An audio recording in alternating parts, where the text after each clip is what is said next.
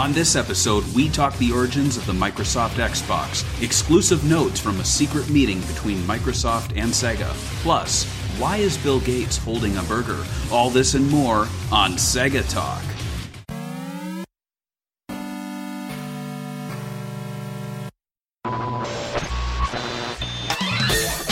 SegaBits presents Sega Talk, a podcast talking all things Sega! With your hosts, George and Barry.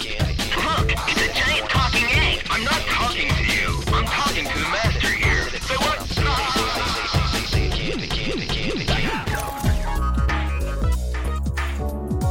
Hello and welcome to an all-new episode of Sega Talk, an extra special episode with me and my co-host, George.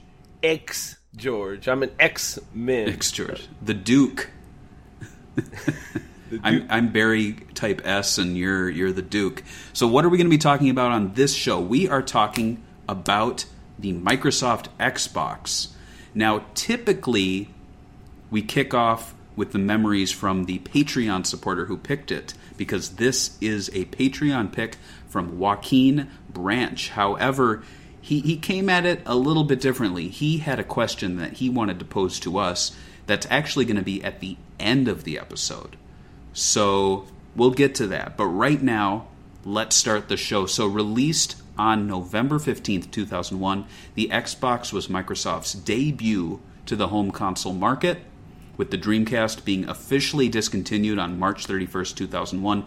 The Xbox, along with Nintendo's GameCube, which released in September 14th in Japan and November 5th in America, were never truly in direct competition with the Sega Dreamcast. So, George, do you think Sega fans look more fondly on the GameCube and Xbox because of the lack of competition with Sega? I would say a little bit yes, but I don't know. At the time, did you see when I heard the Xbox coming into the console market, I think that was, in my opinion, the last straw for Sega. They were like, all right, Microsoft, big money here. So, I guess in a way they were in media hype. Does that make sense? It wasn't out. Technically, it didn't eat any of its market share. But it definitely ate up those fans. They really wanted to eat up the fans that left the Dreamcast at the time. Those 9 million users. It was so obvious, too, at the time. Right. I mean, these consoles were being announced maybe a year prior publicly when Sega had yet to announce it being discontinued. So it was almost kind of like, man, we're not doing well against the PlayStation 2. And this is me talking as a fan, I hope the Dreamcast doesn't get discontinued. And then you hear, oh, GameCube. It looks like a kiddie box. I don't care. Oh, Microsoft. It has a hard drive. It has Ethernet. This is, unless they make a new Dreamcast console, like a Dreamcast, version 2 or something. I don't know if we're going to, oh, okay, they discontinued it. I see. It's that sort of thing. I mean, at the time, did you feel any animosity towards Nintendo or Microsoft? Not really. I think, personally, to me, the way I see the console wars, it's the more competition, the better. Sega obviously didn't do great decisions, and they were in financial... they didn't have enough money to continue this console race, so it made sense for them to leave. I don't think Microsoft was the last nail. I'm sure it didn't help that there was a fourth console coming out. It eats up more of the market share.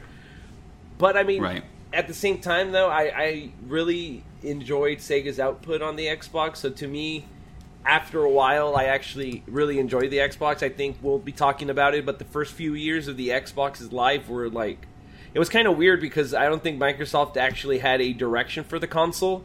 So they kind of went all out. They wanted to have Japanese games. They wanted to have silly games. They wanted to have their shooting games, sports games. They were thinking the way Sega thought on the Dreamcast early on in Xbox. And I feel like lately, as a brand, they've been kind of oh, we know what people like. It's like McDonald's now. Back then, it was anything goes. It was a buffet of games. But yeah. Yeah. Well, let's talk about the origins of the Xbox. So we have this beautiful graphic here of the DirectX logo. Oh, yeah. Which kind of looks like a radioactive logo. I'll be quite honest, I was looking for anything interesting about DirectX to look at. It's not a thing you can really look at. You know what I mean? But Microsoft, as you know, at this time, they were really well known for their PCs. They still are, which served as platforms to play Microsoft games like Flight Simulator and Age of Empires. So, this was PC gaming, but one could argue Microsoft already had a hardware and they already had games. So it's not too crazy to think that they would eventually enter the console market. But before they got there, there was the creation of DirectX, which was an application programming interface which allowed for direct access to computer hardware, which basically bypassed Windows. So in effect, your PC was acting kind of like as an equivalent home console by directly running games developed for the hardware. And in 1999, with the debut of the PlayStation 2, this really got Microsoft's attention because to them it appeared that Sony was attempting to create a home console that would ultimately replace the home computer. Microsoft CEO at the time, him, Billy G., he saw this as a threat, and so he decided to enter the home console market to compete with Sony. And Microsoft at the time, it was not entirely new to home consoles. As you can see here, we know as Sega fans that any Dreamcast owner that has a Dreamcast knows that the Windows CE logo is on there. So in the US and I believe in the UK it was compatible with Microsoft Windows CE, and in Japan it was designed for Microsoft Windows CE. I never understood the reasoning behind that verbiage. Like, I guess if it's designed for, that's a little confusing because you're like the hardware is designed for it, like every game, but instead compatible with makes a little more sense. Essentially Windows CE didn't get utilized too often. I'm trying to think of a game that really stands out to me. Nothing really. But essentially, also prior to the PS2's announcement, Gates also approached Sony's CEO to talk about Microsoft developing programming for the console, which was ultimately declined by Sony. So as you can see here, Microsoft was kind of dipping their hands in the Dreamcast. They were trying to do something with Sony. But at this point, the enemy of my enemy is my friend could apply to Sega and Microsoft. So do you think Sony inadvertently helped create the Xbox by declining Microsoft's offer to develop the programming language for the console? You know what? Probably. And I think also Microsoft saw that there was an avenue in this console war. I feel like nobody really took Sega and what they set out to accomplish seriously, and I think we'll talk about it later with the notes we have of the Xbox Live. But there was Xbox Live was literally why people bought an Xbox for the longest time. It had the best online interface. You paid for it, sure, but you had so many options that other consoles didn't have that I think Sony not taking the online series and declining this is two of the things that set them up to be like, you know what, let's do it. These people obviously, Japanese people sometimes are a little ignorant, they're not open to ideas, We've seen that with Saturn, with Sega too. It's not just Sony. So yeah. Right. What do you think? It's interesting though it's interesting that Sega was so receptive to Windows. I'm kind of surprised that it was put right on the front of the console. It wasn't talked about too much. Mm-mm. And I remember as a kid, I was like, so... What is that? Is this for the web browser? I thought it was the web browser ran off of it or something. But in my mind, I believe it was more just it made it easy for them to port select games to the Dreamcast, correct? Yeah, we talked about it a bit on our Dreamcast episode that we did. But yeah, it was basically a way for them to easily port DirectX games, from what I've known. But from what my notes told me, if I remember correctly from that episode, was that it was way slower than doing it natively the way Sega did it, so it wasn't really used all that much. And but I think, I don't know, Half-Life maybe would be one of them that never released that I think was using this technique, but I'm not really that sure on it. But yeah. Yeah, and so you bring up DirectX, so in 1998, actually, it was the members of the DirectX team that began the process of creating a console for Microsoft, which would run off the DirectX technology. And the project was actually codenamed Midway. And before you get excited, we're not talking about like the game studio. It was actually named after the battle for Midway during World War II, which referenced a battle where American forces defeated the Japanese. Whoa. So it's really on the nose. Like they must have been PO'd at Sony and the Japanese for turning their backs on them, because they're like, all right, well, we're going to beat you then. Here's the Midway. So during the first development meeting, issues like boot time was discussed, and it was agreed that the console would run on Windows 2000 using DirectX 8.1. So this would allow for easy porting of PC games to a home console. And there was actually surprisingly some internal competition with the DirectX team. As a recent Microsoft acquisition called WebTV thought the project should be built from the ground up on Windows CE. So, I mean, right here it's already looking like trouble if you know how that turned out for the Dreamcast. Yeah. And the DirectX team pretty much disagreed and thought PC components should be used and that the console should have a hard drive. And this led to dueling pitches, which were presented to Bill Gates in May of 1999. And the WebTV team wanted a cheap appliance using a custom-made graphics chip, while the DirectX team wanted a PC hard drive, which would set the console apart from the competition and allow for easy online access. And Gates agreed with the DirectX team, and it was the ability to port PC titles that won the DirectX team permission to create the console. So, I mean, let's step back to that WebTV pitch. So can you imagine a alternate world where a cheap WebTV produced Microsoft Windows CE console released? And I mean, I kind of already know the answer here, but do you think it would have been a success? No, because I think the biggest success, I mean, so I think it did. I think the Xbox was number 2 when it came out, so like it dethroned Sega and Nintendo right away. That's a big success for a new console. And I think the biggest reason for that was because it was literally the best console to buy any third-party game on. Like, it was actually kind of amazing when you see something like San Andreas on PS2 versus San Andreas on Xbox. It's like, it looks totally different. So, yeah, they did a good job here. As for WebTV, do you remember that? Because I remember when I was a kid, people used to talk smack about the Dreamcast and go, "It's just a web TV." No, it's not. It's not a web. It plays games, good games too. Also, the fact that they had 2 console people competing and building reminds me a lot of the Dreamcast and the Katana and Black Belt, where they also had 2 different consoles being built by different people. I think one was American and one was in Japan. Sato is the one that won, obviously, because he makes every Sega console. But yeah. Right, exactly. Yeah, I think of, like, I mean, I don't know the hardware of, like, the Pippin, or even, like, the 3DO or the Philips CDI, which I actually own one of, but it kind of feels like if you want to come in and compete with the big boys, you don't go on the cheap.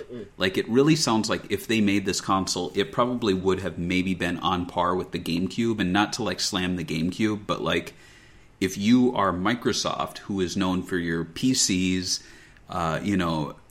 it was a joke, not a joke, but it was a reality at the time that PC games just looked better than console games. So to come in and be like, look at our console, and everyone looks at it and they're like, this is Microsoft? This looks terrible. Like, just, it would have been such a stupid idea. And I mean, I kind of see where these web TV guys are coming from, but it's just not how you do it. And as you will soon learn, like, Microsoft went into this to lose. Oh. Just so they could inevitably win. Like, they kind of knew they were setting themselves up for failure, I think. Because honestly, you have to have the money to buy into this and maybe not fail, but lose money to make money, if that makes sense. Yeah. So, I mean, I'm jumping ahead of myself, but I feel like I have a lot more respect for Microsoft now, having known what they did and where they've gone since then. You should. It's You interesting. should put a little note that you're a Mac fan. You're not a PC fan or anything, and you have Right, respect yeah, for like them. I'm not a PC fanboy. I did grow up with, I first had an IBM computer, then we had a Windows 95, Windows 2000, and then I moved on to Mac from there on. Like, OS X, I think, was when I started with Macs. So I'm not like a PC or Windows fanboy. I'm just kind of like, I don't know. I am who I am. So as that design process began after the DirectX team got permission to create the console, it soon became apparent that rather than use a third-party manufacturer, Microsoft would have to manufacture the console themselves. And this actually made the project far more costly and gave the project the name Coffin Box, as internally it was thought to be a career ender for anyone associated with it. And then it gets worse because on Valentine's Day 2000, there was a meeting called the Valentine's Day Massacre, where the news was broken to Gates that the machine would not provide a direct Windows interface. So at this time, like, Bill Gates thought this thing would be booting up and you would have some form of Windows on it. Like, instead of having the menu screen we got, it would, I guess, be like a point-and-click interface, maybe. That's so crazy. And it's crazy, but he was upset about it because in his mind, he was like, we are bringing Microsoft into the home, onto the television set. Why are we pushing our brand to the side? And, I mean, it really pissed him off. And it also was coupled with a new cost proposal that just made him furious. And so between that and marginalizing the Windows brand, he was just super upset. And it wasn't until Gates was reminded that they had to compete with Sony that he cooled off and approved the console, along with the new CEO, Steve Ballmer. Oof. So if we can do the... Should I do it? Should I do the Steve Ballmer? Let's do it. Yeah! You're okay, dude? I'm fine. Perfect. Yeah, so Steve Ballmer, he is a nut. He's a nut job, but he's a smart guy. So I got to give him that. But like Bill Gates, and it's so interesting to see Bill Gates here every step of the way with the development of the Xbox, because to me the Xbox seems like the most un-Microsoft, un-Bill Gates product I've ever seen. And I mean, it shows here that behind the scenes he was like, no, make it a Windows PC for your home. And like Sony's coming in here and they're like, the PlayStation 2, check out this sweet interface. And then he's like, you point and click. Exactly, like, yeah. It's like I get what he's trying to get to, because like, tell me it wouldn't be a pretty big selling feature that like you could literally use Photoshop on Xbox. Because I'm pretty sure he saw the Dreamcast and he's like, it has a web browser, it could save pictures. Right. I could see him trying to be like, why don't we do that? Right. I mean, I could see him maybe thinking it would be a more TV friendly Windows interface, and then you could have the option to have more like applications, web stuff, which is like, honestly, I actually kind of like that stuff. Like, I really like the Dreamcast web browser. I'm actually a big fan of the Philips CDI because it was not initially marketed as a gaming machine. Like when Angry Video Game Nerd does his video, everyone's like, oh, look at that shitty console. But it was never sold as a console. It was like, hey, here's a machine that has educational software, music, plays CDs, has some games, plays VCDs, plays basically any CD format that existed at the time. And so that, I mean, and it even had a point-and-click interface when you started it up. So I feel like that's where Gates was coming from. But that's not who you're competing against, and that's not what you're trying to create. Mm-hmm. But what did they try to create? So we got to look at this Xbox prototype, and this will come up again later. So this is the original prototype hardware from March 10th, 2000. I don't know what's with this broken English. Announced with Bill Gates. But look at this thing. Describe it for people on audio. It's basically a big silver X. It looks... Right, it looks like if you made the letter X... No, it looks like the X-Men X with like the when the doors close and there's that little thing that that rotates. But not only... It looks just like but that. It's like super deep. It's like in Photoshop you made the shadow too big. It's like you made this too 3D. right? Extrude and bevel, Yeah. like it's just massive. And I'm trying to think, it looks like a table almost too. And so to pick it up, you'd kind of have to scoop into the side on the X part and lift it like it. Obviously, it's a prototype. I don't think they ever intended to sell them like this, but it's just a kind of funny look for it. Imagine you could put 2 Dreamcasts on this thing, on the 2 axes. You could actually. It's a nice Dreamcast stand. But believe it or not, actually, looking at this wasn't a contentious design decision. The design decision that was contentious was the inclusion of an Ethernet port, which was not as common at the time. But, and this is why I think it's really cool, they argued that this future-proofed the machines and would allow players to later enjoy increased Xbox Live functionality. It was also mentioned when they were defending Ethernet that, sure, you're going to be seeing kids buy this, but they're going to go off to college shortly thereafter. Bring it with them. Their college is going to have Ethernet. When they move to a home, they might bring this with them. Their home's going to have Ethernet. So you have to think like 4 or 5 years ahead.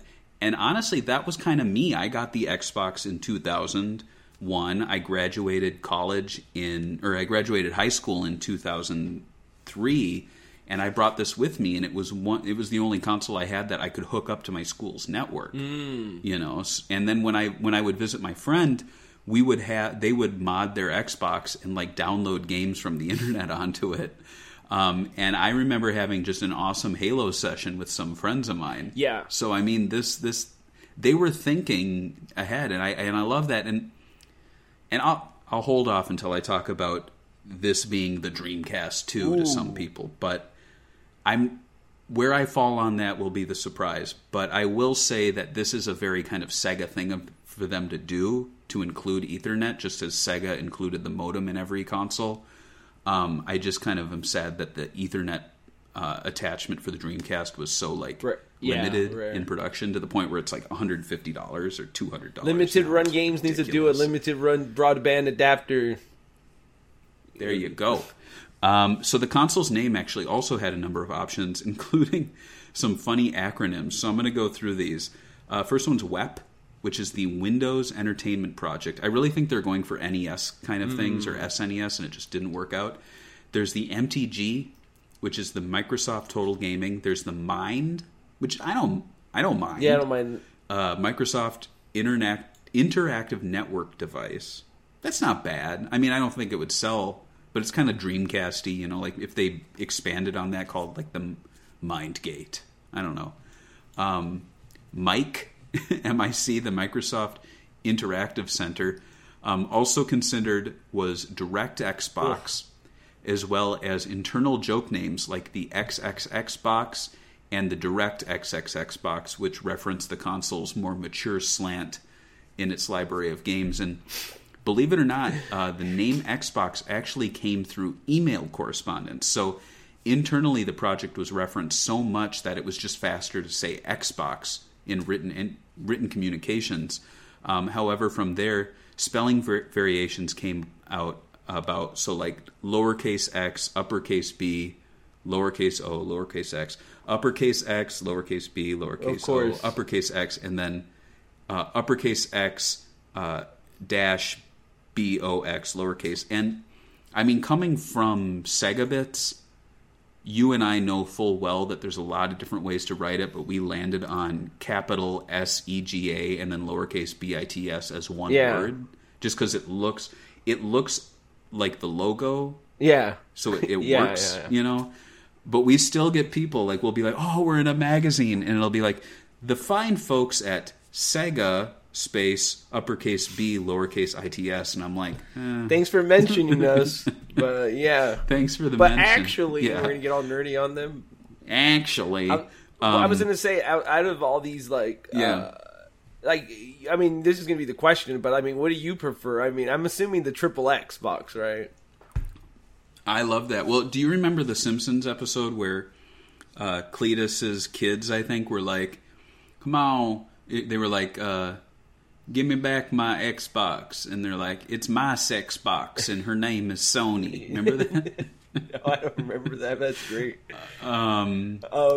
I would either go, if I couldn't pick Xbox, I'd probably go with what I was mentioning, like with the acronym like MIND or something like that spells a word. I don't like mic because it sounds like a mic interface, like you plug a 3 3/4 into a hole. MTG sounds like you're having a meeting. You're like, oh, I can't make it to the MTG. What's your opinion on the Xbox? Like, because when it came out, I was a little like, man, this is kind of cheesy. It's kind of like, Generation X, that wrestling, the bad boy image, you know what I'm talking about, right? The wrestling characters.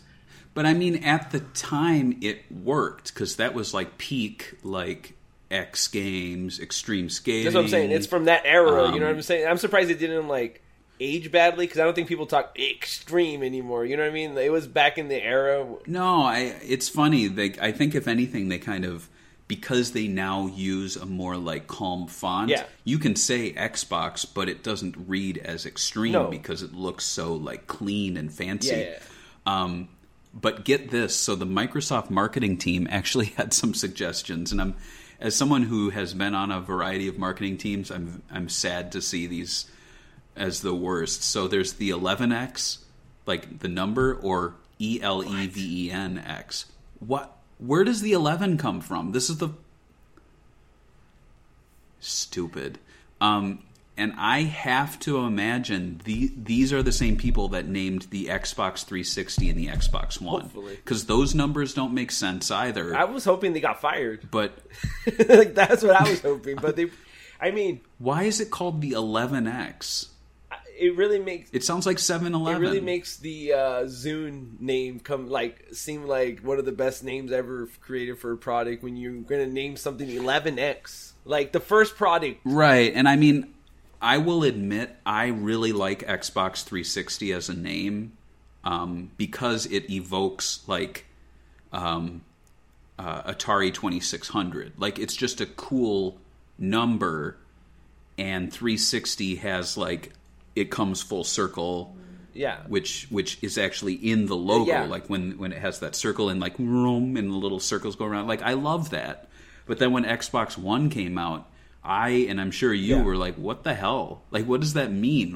Why? Because didn't they do like a whole conference? Okay, first of all, this is back when Microsoft made a mistake. I think they fired the whole team that did the whole Xbox One launch, but their whole thinking was, this is the only Xbox you'll ever need, the Xbox One. And so the idea would be that it's backwards compatible, but like, the thing is, they really just pushed, in my opinion, when they did the thing, they should have pushed the whole idea that this is the only Xbox you'll need and it would be upgraded. But they did the whole like, oh, it has a camera and it has voice control. And at the time, people were kind of getting tired of motion controls and voice controls, so it was kind of weird. I mean, I'll admit, I don't mind the current branding for the new consoles they have, the Xbox Series S and Series X. The problem is that Xbox One exists. Like, if they could just do away with that, then it would really go Xbox, Xbox 360, Xbox Series X, or S. Like, you pick yours, and it's like them going back to the original naming convention where they don't have this stupid one, Yeah. And I say that as someone who actually owns an Xbox One X and really likes it, like, as a console, because of all the backwards compatibility, but like the name, I hate it. Let's talk about something else I hate. So let's bring up the controller here. One of the best. We have a photo. We have a photo of the original Xbox controller and then the successor to it, which came shortly thereafter. So the console's controller, which was notoriously large and was given the nickname the Duke, came about actually when the supplier, which was Mitsumi Electric, who had worked on the DualShock 2, refused to give a circuit board in a folded and stacked design. So thus, Japan screwed the Baka Gaijin Americans over, leading to the only option being a bulky controller design. So eventually, Microsoft had the compact board made, and the controller S debuted with the Japanese launch and in America. Notable to Sega fans, the controller S was included in an Xbox bundle that actually included JSRF and Sega GT. So Have you ever held a Duke, or do you own a Duke? I don't own a Duke because when I got the Xbox, it was like a few years into its life cycle. Like I waited for all the Sega games I wanted to come out, and then I'm like, now I'll buy the console. They finally came out. Like, don't trick me, you know. But my friend bought one when it came out. His brother bought it, and so he had the Duke controller. So I played it. You know what? Like when you start holding it and stuff, it actually feels pretty good. But when you see it, it actually looks really massive and like ridiculous. It almost looks like a cartoon. Like, this is not real. This is like a third-party controller, right? Right. It reminds me of the third-party Dreamcast controllers, because I know a lot of people complain about the Dreamcast controller. I love it. I think it feels great in my hands. But I have used there's the third-party ones. I don't know the Astro, company, maybe. But they're almost round, right? I think you know what you're talking about. Yeah, they're like almost circular, and you feel like you're holding a wheel. It's so bizarre. And with the Duke, it billows outward, so it feels weird. You're almost holding like a ball in your hands. But over time, it is really comfortable, and I've never owned one. I kind of want to, just to have one, because I do have an Xbox. But yeah, I was a controller-esque kid. I got the Jet Set Radio Future and Sega GT bundle, which to this day I think is one of the strongest pack-in bundle consoles I think ever, just because it has a great controller, it has a console with a hard drive, and it comes with 2 awesome Sega games. You could buy that and be good for like 6 months. You would not have to buy really any games for a long while, and I actually didn't. I got that bundle, and I think I got Halo, which was on sale by that point. Oh, yeah. And that's all I had for like the first 6 months. Yeah, so I mean, good on them. How does it stack up to the Dreamcast or DualShock 2 pad? I can't really say. I'm not a huge DualShock 2 fan.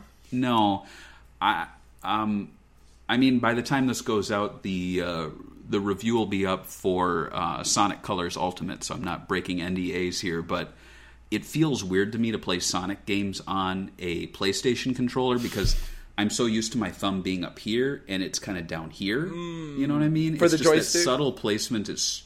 Yeah, that subtle placement's like kind of foreign to me.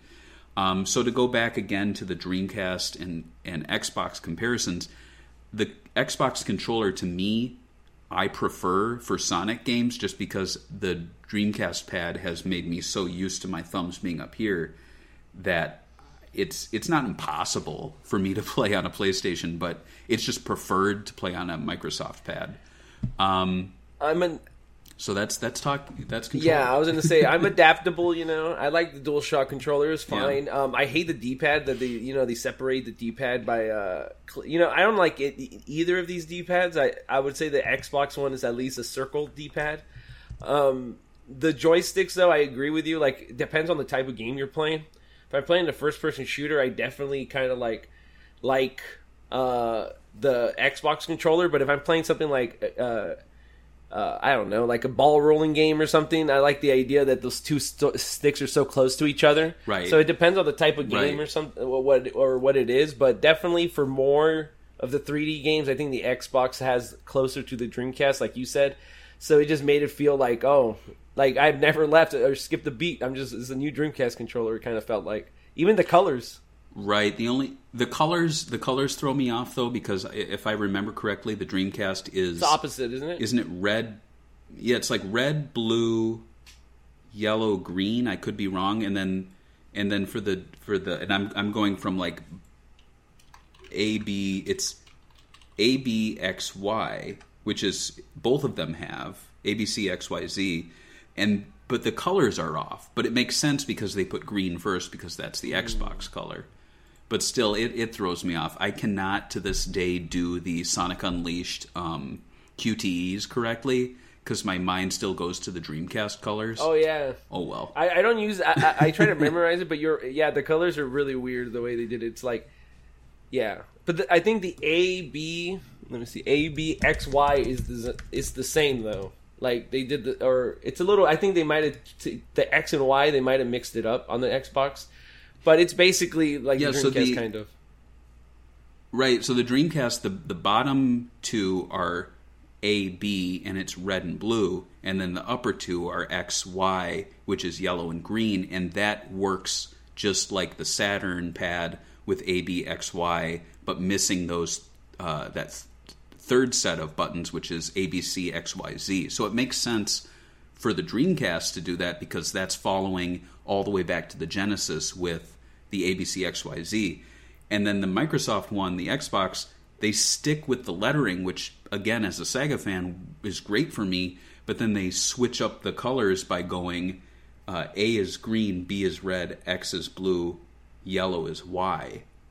It's bizarre. So, one more... It's just a mind game. One thing that these controllers have that no other Xbox or even any other company controller has is these black and white buttons. You remember these? I do, yeah. So, they really moved the placement around, though. So on the Duke, they were actually almost like they were C and Z buttons. Which kind of made it look like they were like a 6-button controller like the Saturn or something, kind of like they wanted to maybe do it.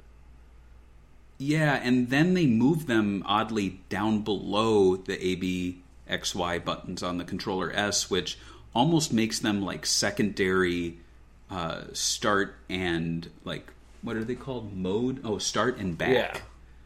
Yeah. So it's start, back, yellow button, or white button, black button. And I'll be honest, when you're looking at the UI, like for a game, like press the blank button and they show you a picture of a white dot, you're like, what is that? Oh, that's a button. What? Or even more difficult, push the round black circle and you're like, what? Oh, like they should have given them names. I don't know why they didn't give them letters or words. They discontinued it too. It's like it was a mistake, obviously, but like that's not something I hear anyone talk about ever. The black and white buttons. I think if people even like you told someone about them, they'd be like, "What? What are you talking about? Are you making things up?" We should Photoshop them out and share the pad and see if anyone noticed. Probably not. I'll just say who loves the controller S, and I'll put it out there, and people are like, "Oh, me." And if anyone says, "Where's the white and black buttons?" they're a robot, and they will be killed. So going back to the development here, we have this beautiful grainy photo from GDC 2000. Ooh, Bill, this is with the leather jacket. Woo! This is actually the first unveiling of the concept of the Xbox being a real thing. However, Bill Gates being Bill Gates, he would mention it throughout 1999 in interviews. George Lucas did this a lot too, where he'd be like giving an interview and out of nowhere he'd be like, yeah, so when we do the Blu-ray, which, you know, I mean, they wanted to keep it a secret, but whatever, you know, like he would just drop stuff. Bill Gates would just be like, yeah, when we make the Xbox game console. But then when he took the stage at the 2000 GDC, he was showcasing, as we saw, that prototype build with the big silver X and a series of demos. And developers actually, they were very impressed by the hard drive and Ethernet ports. So again, a smart move on Microsoft's part to put something in there that developers understand. Like I'm trying to think of like the opposite of this, and it would be the Wii U. When they were like presenting the Wii U and they show the gamepad, and people are like, "Oh, that's a pretty cool Wii accessory, huh? Okay, oh, that's neat. I already own a Wii, so I'm getting like an upgraded gamepad." No, and here at least Microsoft takes the stage and they're like, hard drive, Ethernet port, and everyone knows what they're talking about. So, in the early 2000s, Microsoft actually began to make acquisitions and form partnerships. So, with Dreamcast sales diminishing, Gates was actually in talks with Sega chairman Isao Okawa about the possibility of Xbox compatibility with Dreamcast games, but negotiations fell apart because it could not be decided if Sega Net services should be implemented. So let's talk about this briefly. So how do you think this sort of technology would even be implemented? Like, would the Dreamcast be on a chip? Because they talked about that a lot. I don't know if it was ever actually done. I don't think it was ever done. I think that one of the rumors we heard back in the day, the whole Dreamcast being a DVD player or being in your TV when you buy them, which it's cool. Right. But to me, it always felt during this time that Sega was... I think even Sega even came out and said that this is their last console, like during the Dreamcast. Right. So to me, it would be like, okay, so if you're going to kill it, at this point, you might as well just, like, let them play Dreamcast games and just make the rest of your games thinking about Xbox technology. I mean, at that point, if you're going to be that in to the fact that they're going to be playing your old games, all they could do is help your old games sell, right? And if they're going to implement SegaNet, they might as well just make you part of, maybe not charge you on Xbox Live, but let them play online with other people that play Dreamcast. For the early titles? I have to imagine, and this, remember, in the early 2000s, they were discontinuing, or 2001, they were discontinuing the Dreamcast, but Sega was still making money for another year or two from SegaNet. We had Phantasy Star Online, which came shortly before the announcement, and people were playing it well into, I guess, 2002, maybe 2003. Mm-hmm. So Sega still was seeing this as a source of revenue. They were still releasing new games. Recall that Sonic Adventure 2 actually released after the Dreamcast was really discontinued, right? So, I mean, Sega were definitely making money, and so to say, hey, to kind of future-proof the Dreamcast and still sell software, how about we make Dreamcast games compatible on the Xbox? I think Sega, it makes total sense for them to say, well, wait, how does the online work? Because if people are jumping ship from the Dreamcast for the Xbox and they're paying for Xbox Live, where's our money? And I think it would have been smart, and they've been doing this, I think, more recently, and you see it with a lot of companies where it's like, subscribe to T-Mobile and get Disney Plus for free. Yeah. So this is actually the cost. It's not like you're actually getting Disney Plus for free. They made a deal to bring on subscribers in exchange for something. So maybe the return for Sega was like half the cost of what SegaNet costs, but none of the infrastructure. So, for example, let's say an Xbox is playing a Dreamcast online game. The game is using SegaNet, but on a Microsoft server. So they had like a dedicated SegaNet server at Microsoft. So Sega was getting money from Microsoft for their games to be played online, but Sega wasn't spending any money on the network involved with, like that's just an idea, but maybe they just couldn't decide on a price. Maybe they actually opened up to Bill Gates and they're like, look, the chip thing, it's all talk right now. It's not real. Because we interviewed with the Dreamcast magazine, the official Dreamcast magazine folks in, I think, Swing and Report show number 50, and we asked them, we kind of grilled them, we're like, have you seen the DVD player? Have you seen any of this chip technology? And they were like, no, and we think it was all fake. Just prototype. Not even like, it wasn't fake, but it was just like for show, like a concept, point of concept. Like, it's doable, just like the VMU with the MP3 player in it.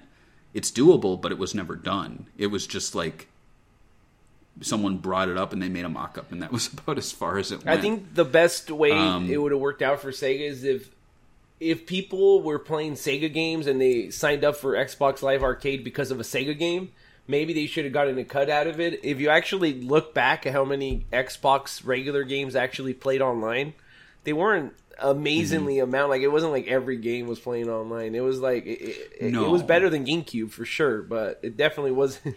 And better than PlayStation, for 2, sure. But I think Dreamcast had a ton of online games already. Like, I think Xbox had more, but I mean, after all, 5 years, of course. But like, for early on though, they had a lot. Like, they could have brought those games over. Right, and I think that's the biggest loss, because I feel like the Dreamcast was introducing a lot of great online games that not many people played because it was so close to the end of the console's lifespan. I know I've played Ooga Booga, I've played Choo Choo Rocket, I've played Alien Front Online, but I could probably say I've played each of those games online a handful of times, if not like 1 or 2 times, because there were so many online games and there was so little time to play them. And I don't mean like I was busy. It was more like the console's services were ending in 6 months. That too. Like, how was I going to play a bunch of Ooga Booga in 6 months? Can you have your own like dedicated 56K line? Like, that's like too. And like people are like, your parents are like, oh, we're going to have a phone call, so no gaming today online. It's like, cool. No, I didn't have a dedicated line, but I did play. So I've discussed this in past episodes. I broke the law. I'm sorry. But say it. when NetZero stopped being free, I started going on to these websites that would share people's Logins. It wasn't login, but it was like their ISP info, and then you would play under their account name. I did that too. But I don't think they were ever charged. Maybe I'm wrong. Ugh. I think it maybe ate into their hours, but they weren't being charged. I'm not sure. But I mean,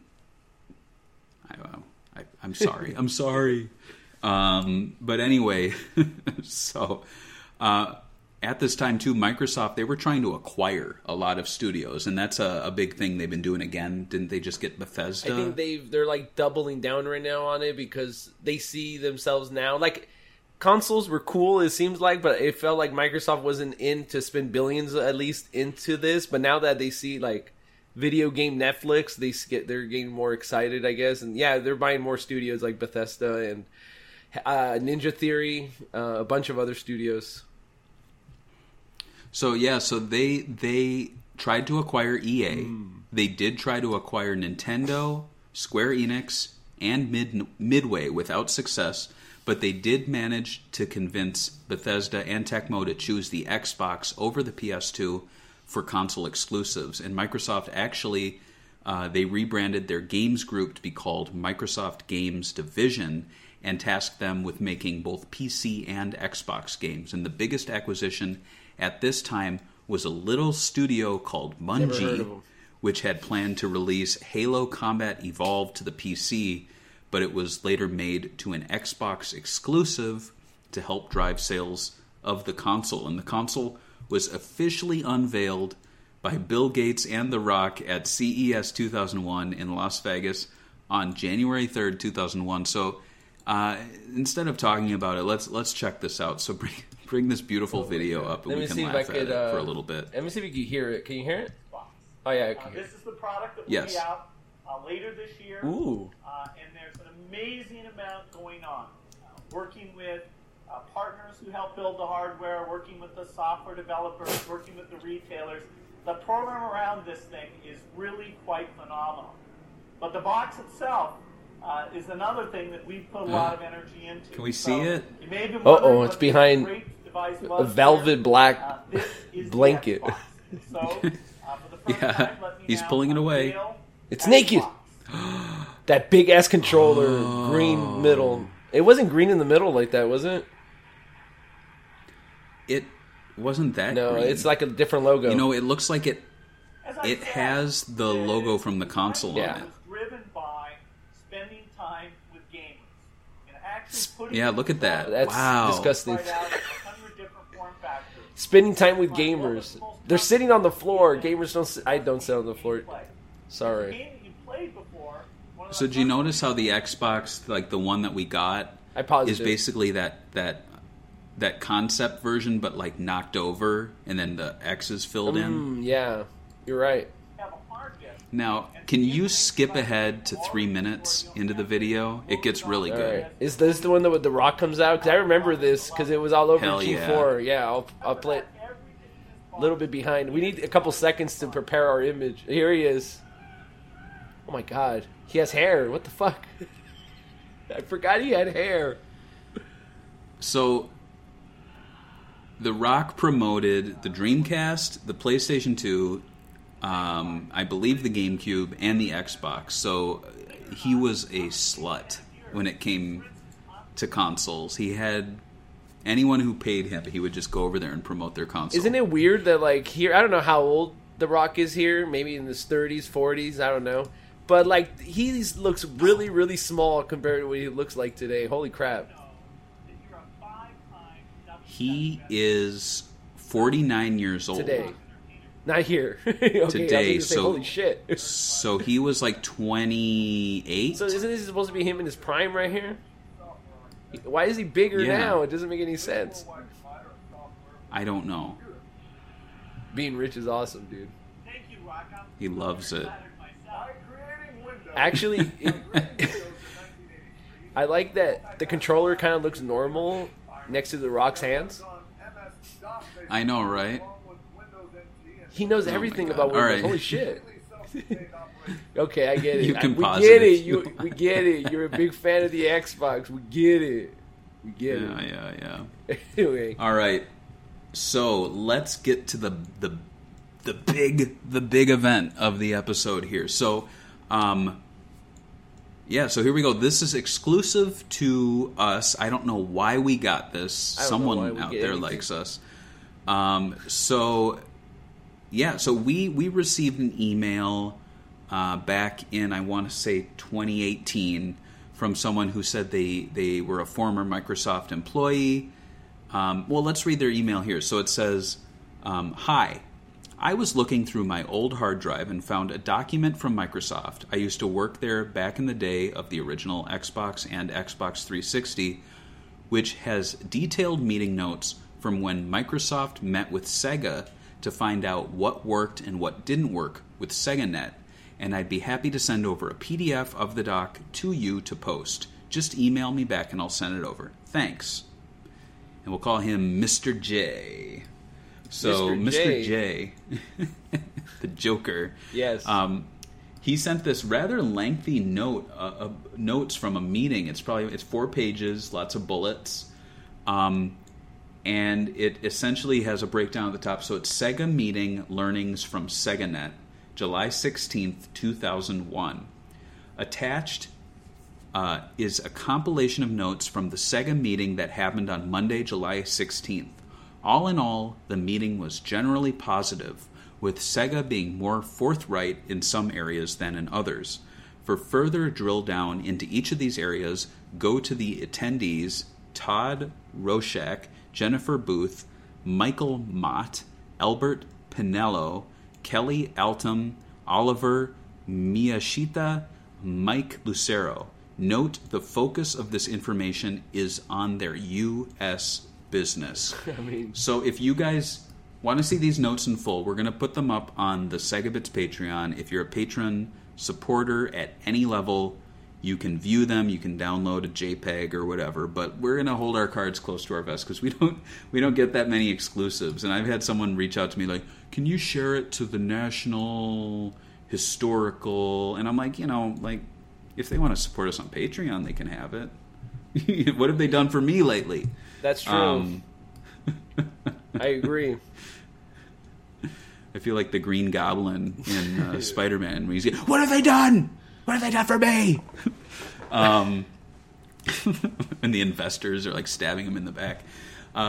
So these meeting notes, they have breakdowns. So there's high-level learnings, which I can read through here. So they talk about what worked. So the PR and brand attribution by being the first to market was a big driver that created a tremendous amount of noise and consumer interest. So here, Sega said really what worked for SegaNet was that they were the first. They were the first console to have an online subscription service, and that drew a lot of consumer interest and noise. But what didn't work was revenue from the ISP. So Sega was losing money from the ISP. Learned their focus should have been leveraging their core competency in gaming and not being an ISP. And this is something you kind of noticed later on in SegaNet's life. I feel like they were originally pushing the web browser. I think it was, WorldNet or something? Like Planet there was some Web. partner, Planet Web. Yeah, they were really pushing Planet Web in the US.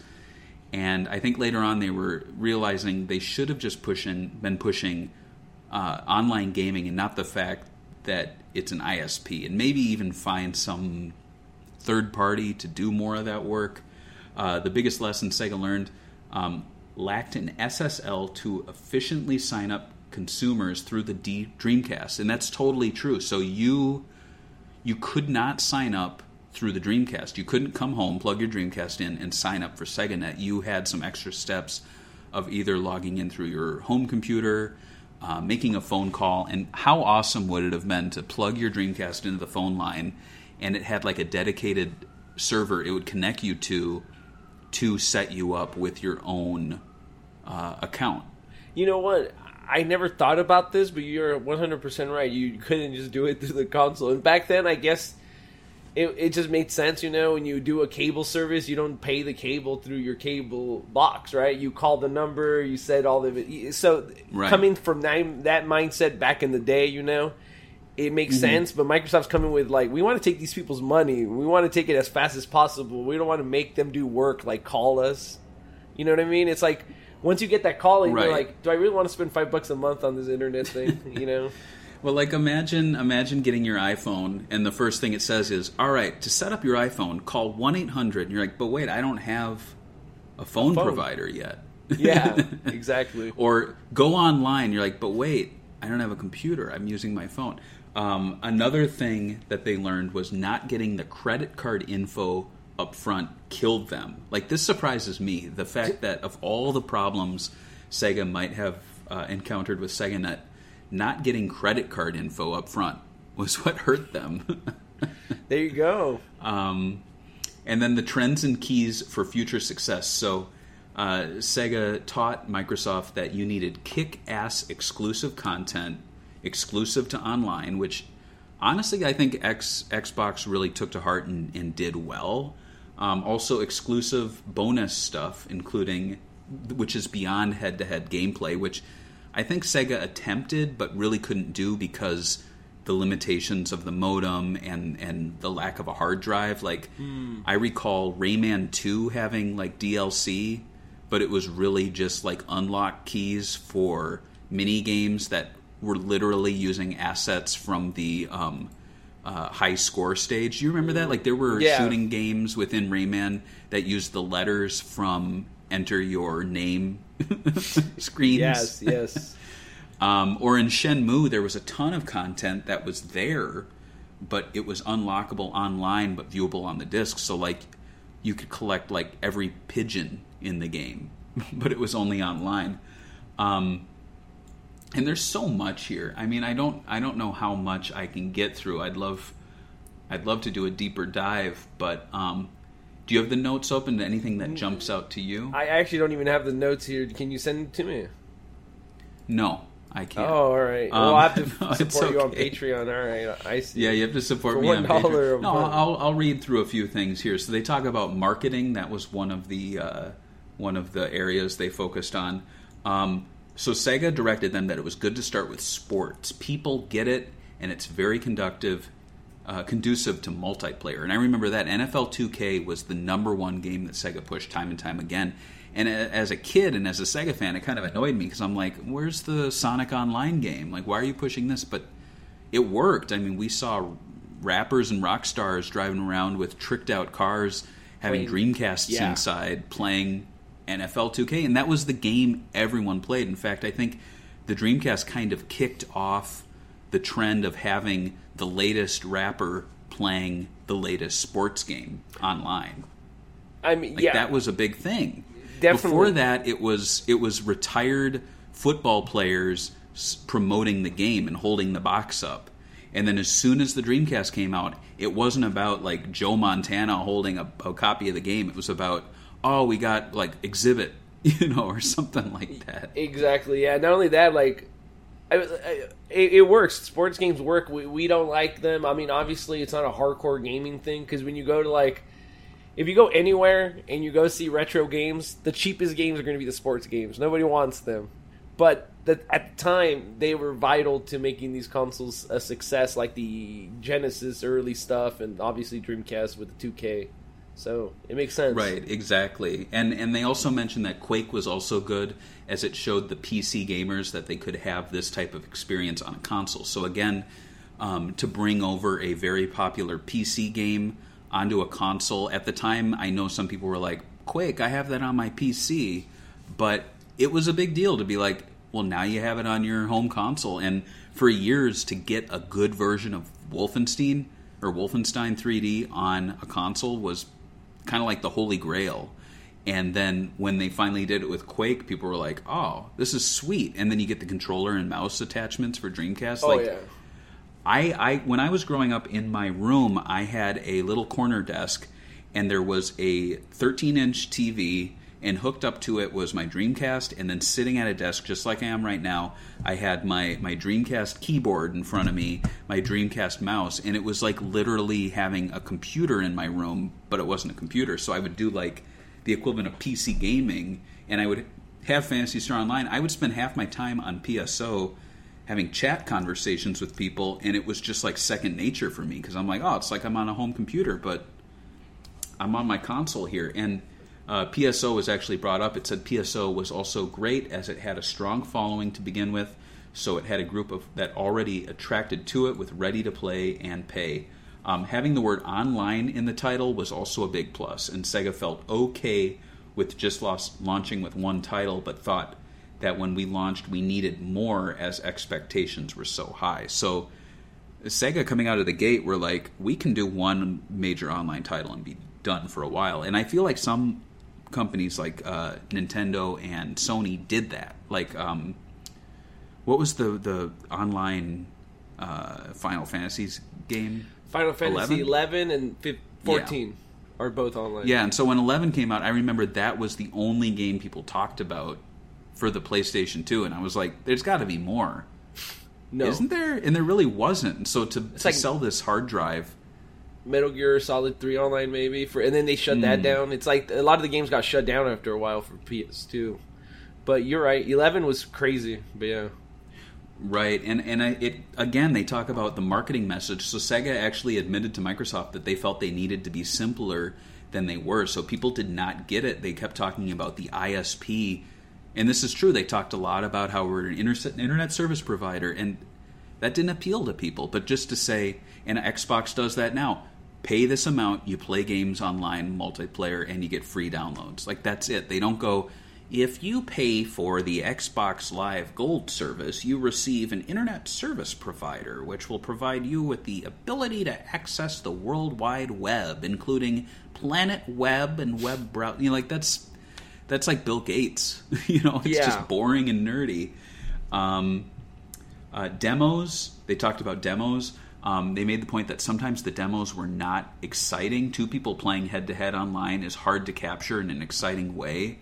Like, look, he's really across the country. So they said we really need to think about demos we will show over the next 6 months, making sure that they show what we want.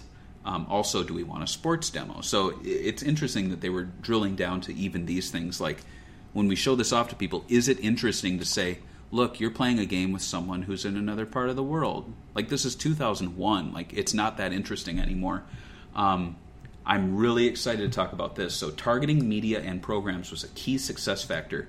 Their most effective marketing program was their sponsorship of Limp Bizkit and having Fred Durst be a credible spokesperson around the country for their core audience. So Sega was happy with that. Fred Durst. I do remember the event because I remember people in my school were like talking about it. They'd be like, "Do you hear that?" I think it was Warped Tour. I don't know what it was he was on, but he's like that they were doing this big event for Dreamcast during the whole tour where you would play Limp Bizkit live on stage through the internet. That was the whole gimmick, I think, of their little marketing campaign. And he did the signing of the Dreamcast consoles. I wonder if anybody still has one of those consoles that he signed, or did they take away the they're like, oh, somebody wrote on this. You know? I've seen one as recently as like 5 years ago on eBay. So it is a thing that happens. I don't think they sell for that much, though. There's a whole section on content and community, which I'll skip because there's some interesting stuff there, but I want to leave it for the kids to read. Business model discussion was also a big thing. They talked about the 3 things necessary for publishers to buy into online, which was technology, money, and belief in the vision of online gaming. So this was very early. They were trying to sell people on it. Nowadays, you don't need to come to a developer or a publisher and be like, so we have Xbox One, you can play games online. And they'd be like, uh-huh. You know. Let's see. Focus on folks that have done this before on PC. They get it and have a greater likelihood of getting it done. So like Ubisoft and Infogrames were 2 examples that Sega said. So this is Sega being very open with Microsoft. The fact that they're like, here are people who make games for our consoles. You can go to them. So, I mean, I don't know. I mean, it doesn't seem like Sega, at least the people at this meeting, were upset with Microsoft. If anything, they were excited to tell them what they could do. They were almost like, here's our tools, please go do it. They understood the business model and discussed specifics around World Series Baseball, which I believe we had someone who worked on that game on our show. Remember Kiyoshi Okuma? He had worked on World Series Baseball. So there's a lot of like little interesting tidbits about that. Finally, there was operations. So they talk about how Sega had 8 data centers located in the U.S., and they locate game servers and modems on these locations. They had a 200 millisecond transcontinental SLA from the Genuity. This is a lot of behind the scenes stuff. In the QoS guarantee they have, 70% of people who purchased Phantasy Star Online went online and played even though they could play single player. So basically they're saying people who bought PSO immediately went online, 70% of them, even though there was a single player option there. I mean, I don't blame them because single player is kind of boring with PSO, but that tells you something. That tells you that when people got PSO, they were very excited to use this service. Peak hours of usage in a time zone, they found that traffic in a time zone started ramping up at 4:30 p.m. and went back down at 10:30 p.m. So that was the magic hour. A top 10 customer question was, do I need to plug my Dreamcast into my PC? That's pretty funny. And then there's some techie stuff, certification information, miscellaneous stuff. So namespace issues, need to know that username is the whole thing. People tend to forget part of this. I guess talking about have it display. Oh, it's talking about how people will always forget their usernames. So Sega told them have their username always displayed when they log in, so that when you log in, you see Barry Nomad. And I'll be honest, this happens to me because I can't log into Discord from a web browser without bringing up my phone and looking up my username. Because my name on our Discord is Barry the Copper, because I'm like the admin, so I'm the cop, but it's not my username. And I'd imagine Sega was like, please tell people their username, because we get way too many phone calls of people just saying, I forgot my username. Yeah, I could see it. I mean, that stuff is obvious, but you wouldn't know if you don't trial and error, right? Right.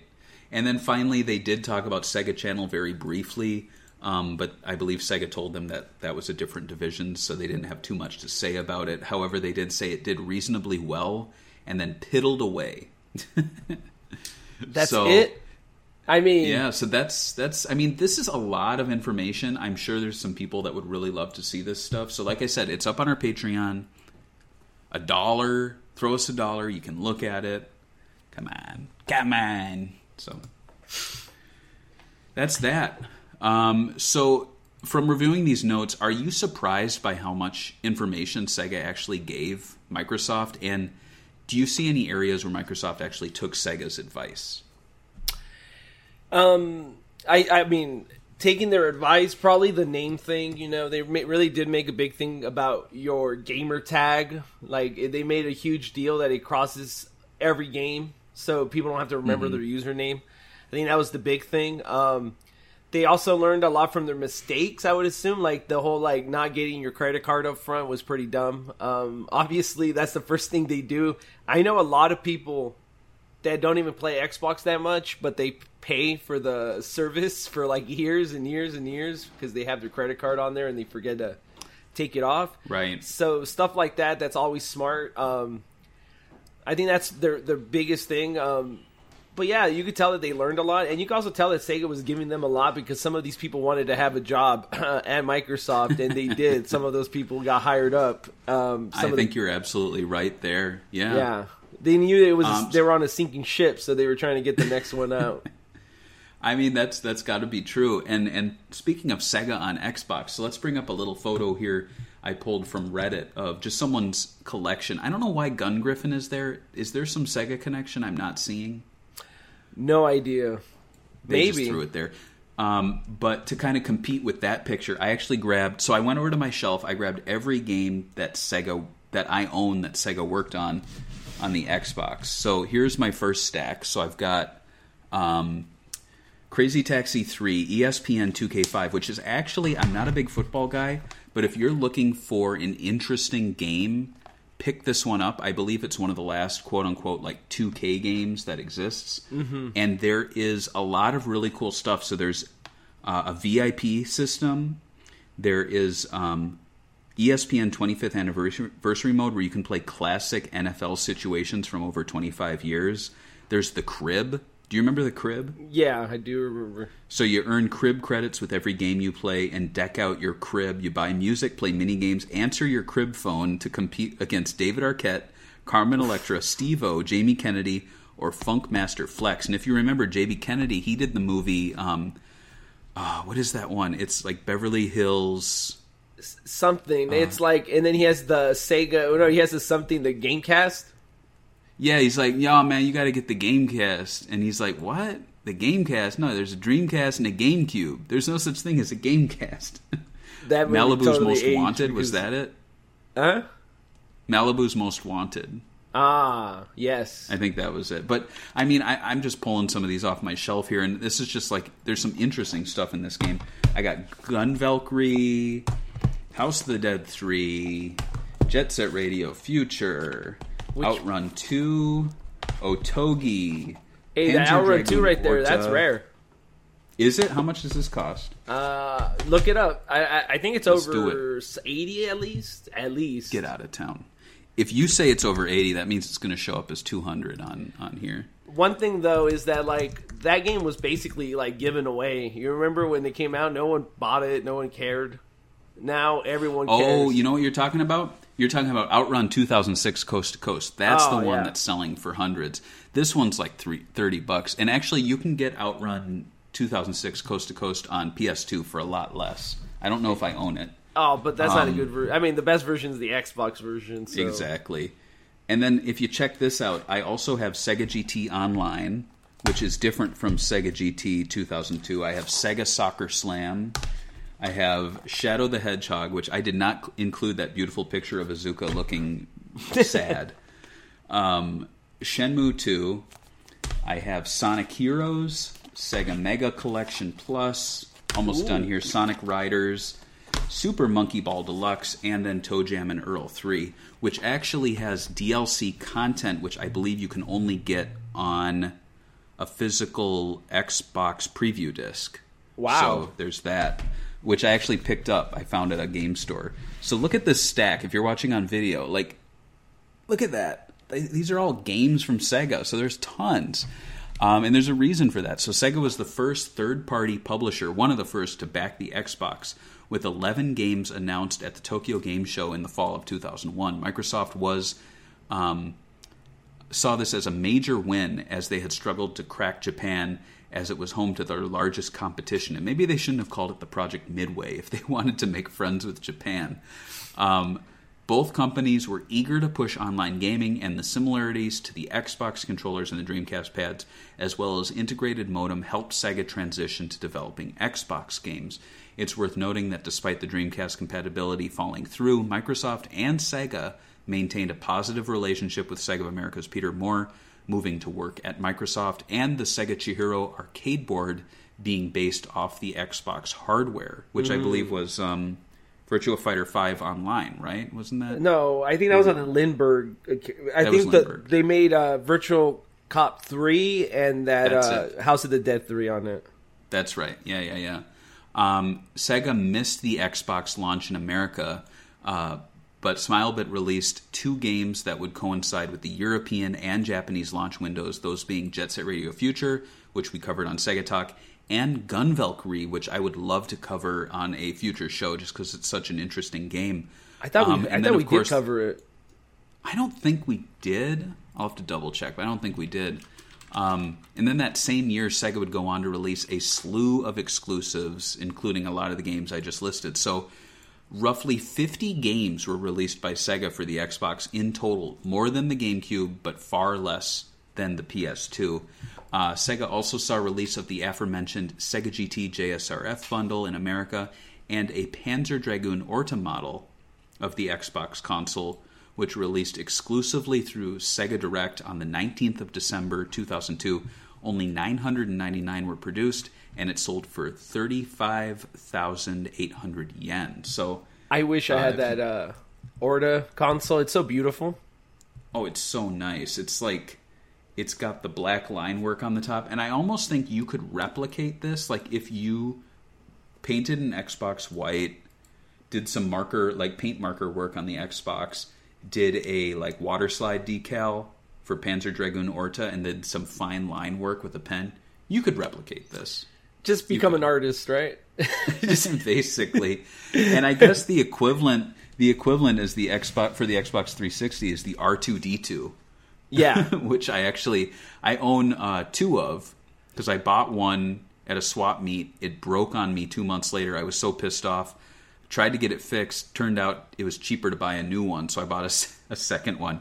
And I got it here. I'm going to push the button. You can hear it. I love that thing. Yeah. Did you hear it? Yeah, I have a friend that that's the one he has. I thought it was so cool that they're the only console that ever changed the startup based on what the console's made for. Like, if you have the Gears of War one, it does like a Gears of War, like, dun-dun. So it's like, depending on the game or whatever it's based on, I think that's cool. I wish that more consoles did that. And then what's really cool, too, is when the disk drive opens, it says on the inside, "Help me, Obi-Wan Kenobi," like really small as a little Easter egg. And I think what it's trying to do is it's like R2-D2 projecting outwards the Obi-Wan Kenobi message from Princess Leia, so it's kind of meta. It's pretty cool. So yeah, I mean, Sega had a ton of Xbox titles. We're not going to go through all of them, but what would you say is like a hidden gem, and which multi-platform title do you think plays better on Xbox than any other console? Probably that Otage, is that how you say the name? The one from Software, that ninja game. Yeah. I don't think a lot of people talk about it. From Software now, obviously, is one of the biggest developers in the world, but this is when they were struggling, and they did a lot of games with Sega. It's interesting. They did 2 games on it. Hidden gem, I mean, my favorite game, though, out of everything is Panzer Dragoon Orta. I don't know. Something about that game is just so beautiful, and I know yours is Jet Set Radio Future, but something about Orta, it really captured. It was like a rail shooter when I didn't think we're ever going to have more rail shooters. Just be a rail shooter.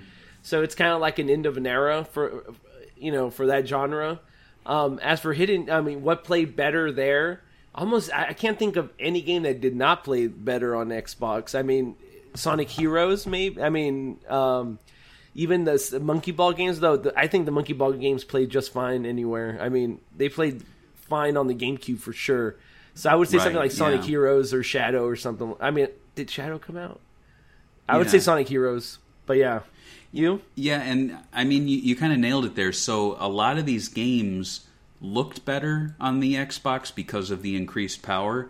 And as time went on, like the PS2 and GameCube versions would kind of fall to the wayside because when the 360 came out, you could still play Sonic Heroes, and sure, it was not like it had its fair share of like glitches because of the emulation, but like, could you play Sonic Heroes in HD on the Wii? No. Could you play Sonic Shadow the Hedgehog on PS3 in HD? I don't think so. They threw some of the PS3 game or the PS2 games on the PS3, but they still looked like PS2 games. So it was almost like they were kind of future-proofing the library, just in the sense that you would have these multi-platform titles like Heroes that, Sonic fanboys would still point to the GameCube one being better for some reason, but in the end of the day, this version of Sonic Heroes can play on the most recent hardware, that being the Xbox 360. Which says something.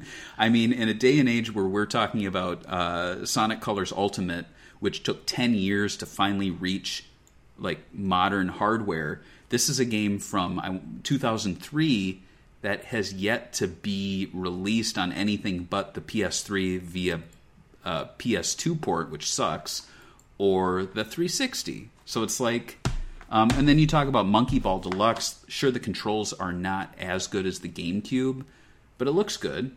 I mean, it plays good. It has all the content. Honestly, until Banana Mania comes out, this is kind of like my go-to right here.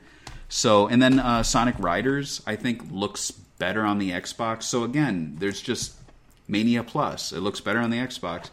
As far as hidden gems, I'm going to say Gun Valkyrie, I think, is a real hidden gem.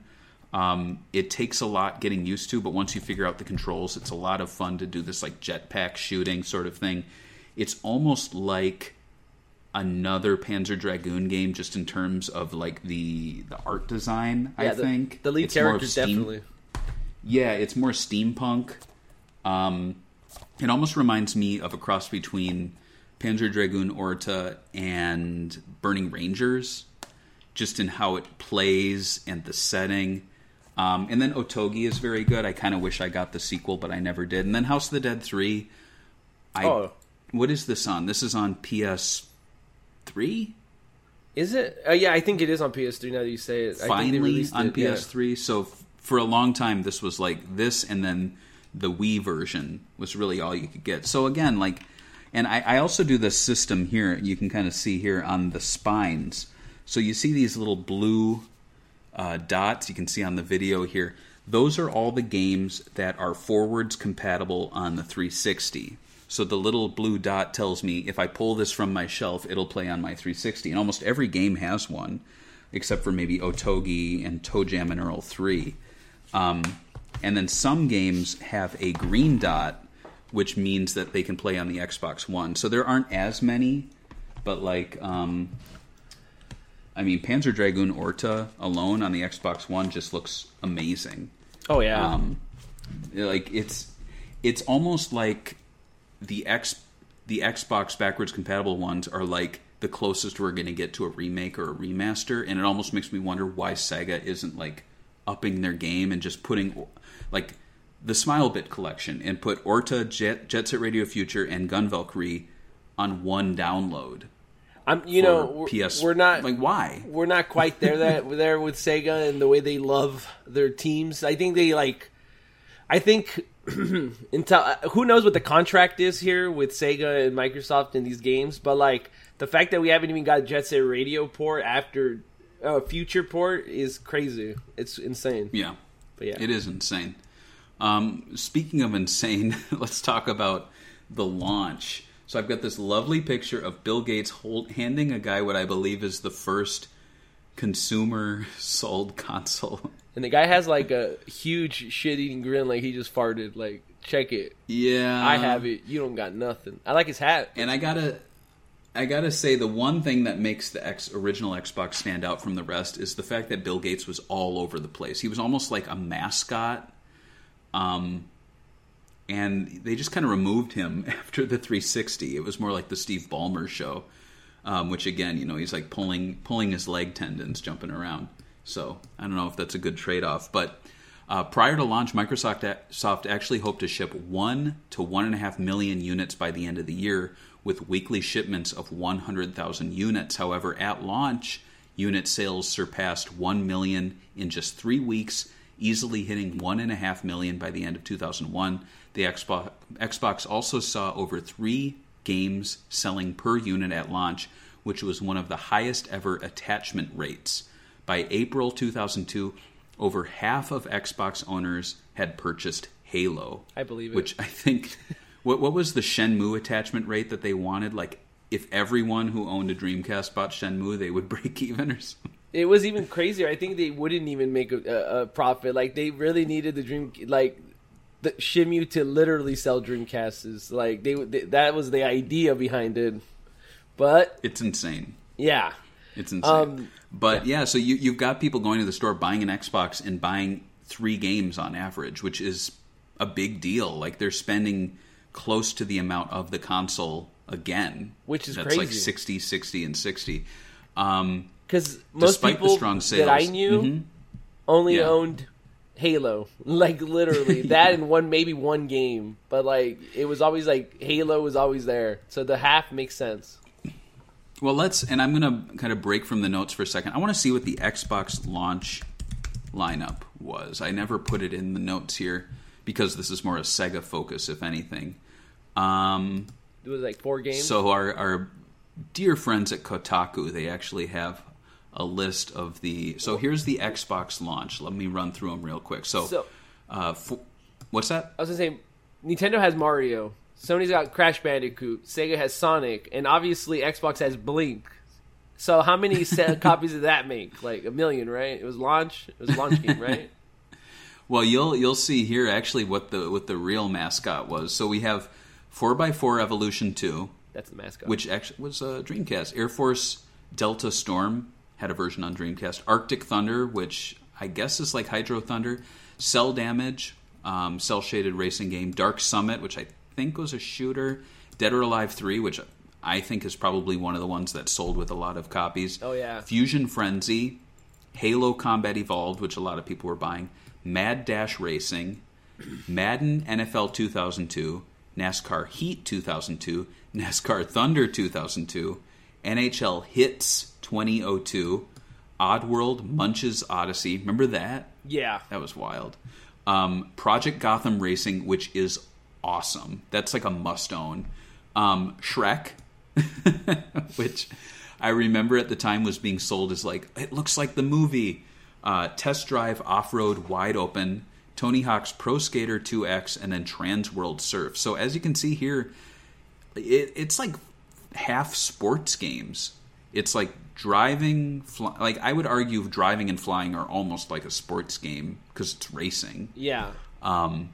So really you have like a lot of driving, a lot of flying, a lot of racing, 1 or 2 fighting, no RPGs. No. Which is there an RPG? I mean, besides Western ones?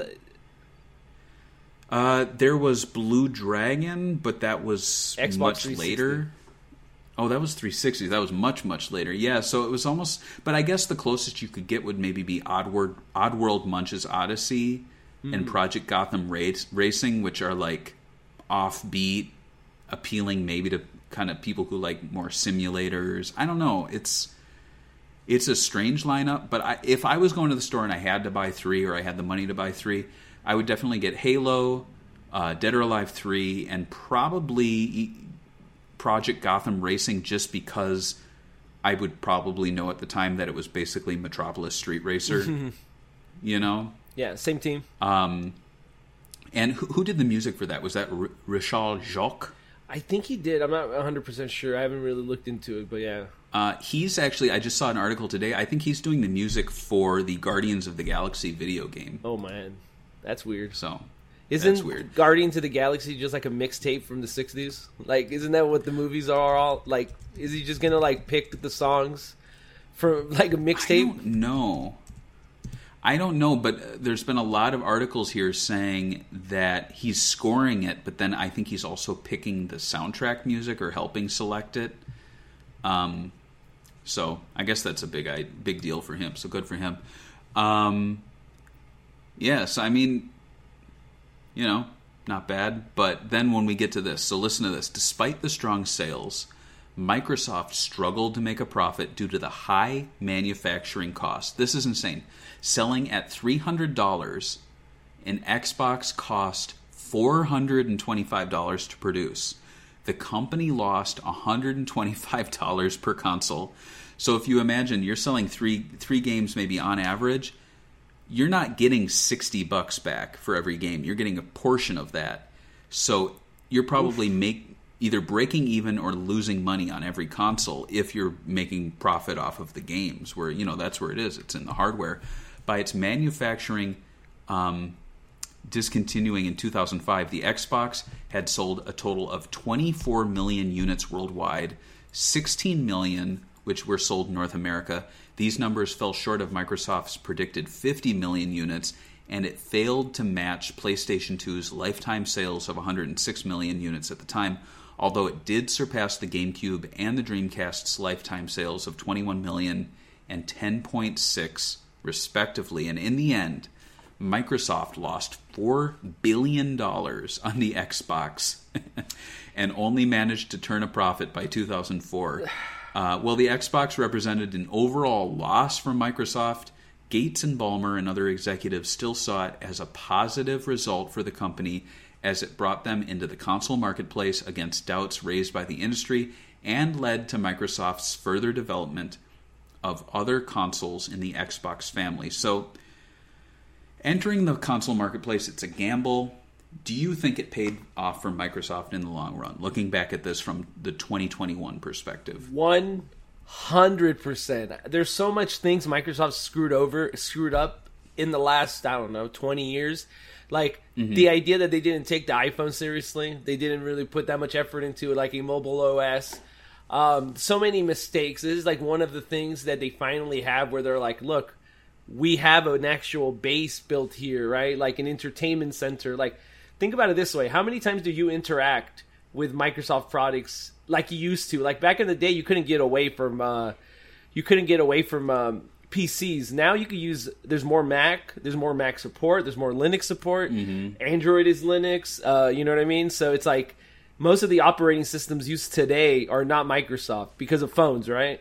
So they screwed up a lot. They lost a huge market share in that space. So they're smart for having the Xbox brand, at least, still. And it's still in a positive light. The Series X is still liked a lot by gamers. I think it's going to do it's going to do well, especially with Game Pass. So this is a good idea for them, obviously, overall. What do you think? Absolutely. Like, I think any other company, this would have been really difficult for them. But Microsoft was one of the few at the time who had the money to take the loss because, as you saw with the 360, it started to turn around. And then I think their heads got so big that when the Xbox One came out, they stumbled. And I think there were some good ideas with the Xbox One, but they were presented poorly. So, for example, I mean, this isn't an Xbox One show, but they would say, I remember it was like the DRM thing. They immediately, when people hear that, they're like, nope. Like, you see that today. People are like, you want to play Sonic Mania? It's on PC. No, it has DRM. I'm like, it's a fun game, though. Like, I'm sorry you have to be connected to the internet. Isn't your computer always connected to the internet? It's not even that, though, actually. The DRM on the PC, it's like, people made up stuff that it's always checking your hard drive, so it kills your hard drive. But then now they did tests saying it doesn't. Some people saying that it's like 1% slower on your hardware. So I get that people don't like DRM. And, you know, Microsoft sold it.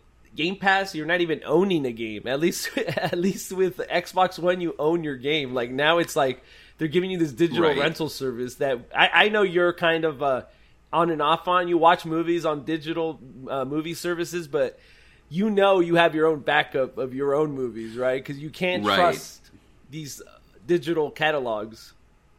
Right. My number one thing is I buy the physical disc that comes with the digital code, so I always have the disc on hand. But yeah, with the One, like, they were pushing this concept where you could go to a friend's house, log into your account on their machine, and play your entire library, even if it was on disc. And I loved that concept, but then people were like, oh, this will kill used games because if you can't sell a disc anymore.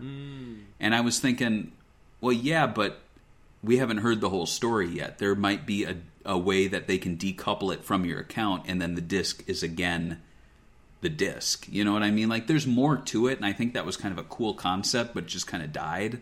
The closest thing I can think of with that, but there's no physical, is with my Apple account. I can log into any Apple product and immediately access my entire library of movies, TV, games, like, on the fly. And I think that's what Microsoft was looking to do, but they sold it in the wrong way. Oh, terrible. And, like, the PR on it, the way they acted. Like, I don't know if you've seen those clips online when they were, like, talking down to, like, journalists, like, look, this is the future. If you don't like it, it's like, come on, bro. You got to be, like, you can't be telling people, like, when you pitch something into design work and some girl goes, actually, Barry, I don't like the green. You don't go, look, honey, you sit down. One day you'll go to college and you'll figure out design work. But I do think they've turned it around. They're making massive money. I love the idea of Game Pass. I'm one of those people that subscribe to it, even though some months I'm not really utilizing it. But it's great to always have it there if I want to jump on and play some online game or play it. Like, there's a new game that comes out I would never buy, but then I'm like, well, I can try it for free, play it for like an hour, and then say I tried it. So I do that a lot more now. I play a lot more games that I never would otherwise. But let's talk about a different region now. We've got this beautiful picture of Bill Gates seemingly holding a hamburger Seems in a beautiful, beautiful sky blue. gamepad. Like, I love it. I want a sky blue. It reminds me of the background, like a blue screen of death. Yeah, the background's actually taken right directly from Outrun Sky. They just clicked it, they got the color, and then they just... Right. The most beautiful blue. So, meanwhile, in Japan, Microsoft, they were hoping to ship 6 million Xbox consoles by June 2002. They sold However, about the system 50 million, had only sold... No, they only sold a total of 190,000 units in the region by April that year. 2 months after the system's launch in February, the Xbox failed to see a single title reach the top 50 best-selling video games in Japan. Despite Sega's best efforts, ultimately the Xbox only sold 450,000 units as of November 2011. Wow. Factors believed to have contributed to the console's poor market presence included its large physical size, which contrasted with the country's emphasis on more compact designs, and a lack of Japanese-designed games to aid consumer interest. I remember at the time Xbox Nation, which is a magazine I love. It's from the former official Dreamcast magazine guys. I'm probably one of the only people in the world that own like a whole library of them, to the point where the former editor-in-chief emailed me and was like, "Can I buy that off you?" And I was like, "No," because it took me forever to build this magazine collection. But that's cool. They had a great feature where they would talk about Xbox in Japan, and time again they were like, "It's not doing good," and they would tell stories about how the Xbox was sold like porn, where it was put in like a discreet bag. Wasn't there that picture that went around with those Japanese girls laughing at the Dreamcast? I mean, at the Xbox console. Yeah, there was that, and then there was also stories of people saying they didn't want to buy it because it was sloped at the top, and so things would wobble if they set it on top, which is such a stupid comment to make, but if you're in Japan, I guess it makes sense. So do you think ultimately the Xbox was a mistake for Sega? Do you think they should have focused on multi-platform games? Sega, you think it was a mistake doing multi-platform games? Is that what you're asking? Do you think it was a mistake for Sega to commit to 11 exclusive games at Tokyo Game Show when they really could have focused on putting like Orta on all 3 consoles? You know, I don't know if Orta could even run on other consoles. That would have been like, that's the weird part, right? Like, think about it. Like, how many consoles do you think could run Orta? You know what? I think it was a mistake in the long term, because Microsoft kind of like, I wouldn't say they abandoned what they were doing, but they totally abandoned like that marketing they had. Like, they had this marketing where like anything went, right? And then they like, when they found out like sports titles, Halo, shooters, they kind of became like this is a console PC. That's how I felt it, because a lot of the people that I knew that paid for it were never going to play Jet Set Radio on it. They were only buying it for Halo, a racing game, and maybe that one fighting game that nobody played. I forgot what it was called. The one where they kind of looked like a rip-off of Mortal Kombat, and they had like a guy with face paint on the cover. So I remember my friends had that one. They would play it all the time. But I don't remember, like, the audience was the PC audience. That's what I've noticed. But yeah. Yeah. I mean, what do you think? You think it was a good idea? Because I think Orta could have done well if it was multi-platform, maybe on PS2, because of so many people buying it. Right. Because I don't see Japanese people going like, "Oh, I'm buying big old Xbox just to play Orta." Yeah, right. Like a rail shooter. It's hard to say, because I feel like if they had taken Jet Set Radio Future and Orta and kind of dumbed them down a little bit graphically so that they could go on all 3, it would then make these games, I think, not as impressive, less impressive and less memorable than they ended up being. However, having said that, like, looking at the stack, like, I think cancel Toe Jam and Earl 3 or make it multi-platform. Don't make it an exclusive. It did not need to happen like that. I think Otogi, like, I guess if you're publishing it and it's from software, that's not a big deal. But, like, Monkey Ball, multi-platform. Sonic Heroes, multi-platform. Shenmue 2 should have never been on Exclusive. Xbox. Just Like- make it a Dreamcast game, and don't do this. This was stupid to put the sequel to a game that isn't on the Xbox. You know? It Just was stupid. a terrible move. And they thought, like, the thing that was the worst about that was that the future of Shenmue was literally on the hands of a console that literally had 50% of its users as Windows fanboys that only played PC games, to a game that they couldn't even play the first game of. Right. Yeah. It's just idiotic. But then going back to that, you've got like some more multi-platform, like Sega Soccer, Slam, Shadow. Like that makes sense. But then you're doing all of these racing games only on Xbox. Like you can't do this with Sega GT and Outrun on PS2. Like why not? You know, it's just little decisions that the they could have funny- made. Like cancel Gun Valkyrie. That never needed to be made. I don't know why they okayed this. Yeah, I mean, looking back, I love the game, but if you put me in charge at Sega and said, hey, we're making a... And it's funny, it's exclusive. They never put the exclusive at the top, but hey, we're Smilebit. We made Orta and Jet Set Radio Future, and we're making this game. No. I think no. I think early on, Microsoft wanted Sega fans in Japan to buy into the console, but like they should have seen the history. Japanese audiences bought into Sega during the Saturn era, and then when they tried Right. to get them to buy in on Dreamcast, they're like, "Nah, we're good." And then now Xbox is like, "How about buy into us?" Nah, we're good. Right. And I think I'll answer the question I teased at answering at the beginning. So, like, do I think the Xbox is like the Dreamcast successor or the Dreamcast 2? No. I mean, I don't from the sense that it's like when it's not a Sega product. It's a Microsoft product. They maybe stole some ideas from Sega and made it easy for Sega fans to move over to the console or Sega developers to develop for the console because it kind of had similar ideas. But I think it's kind of unfair to the Dreamcast to treat the Xbox like it's the true successor, just as it's unfair to the Xbox to treat the Dreamcast like that was what came before. Because you look at the story behind this, not once was Bill Gates and the DirectX team going, we need to make the new Dreamcast. No, They were saying we need to make a home PC that plays our games. And the only reason they really went after Sega was to get Japanese games for their console so that they could break through the market in Japan, which they never did. I kind of feel the same way about it that I do when people say, Bomb Rush Cyberpunk is basically the successor to Jet Set Radio. And I'm like, well, it's not, because no one who worked on Jet Set Radio worked on it. It's a fan game, and that's great, but let's not act like the hard work put into one game somehow slides over and applies to this other game. I feel like it's not like I'm trying to insult Xbox or I'm trying to insult Bomb Rush Cyberpunk, whatever it's called. But like, I just feel like, can things be good on their own without being treated like they're the sequel to or the like successor to something?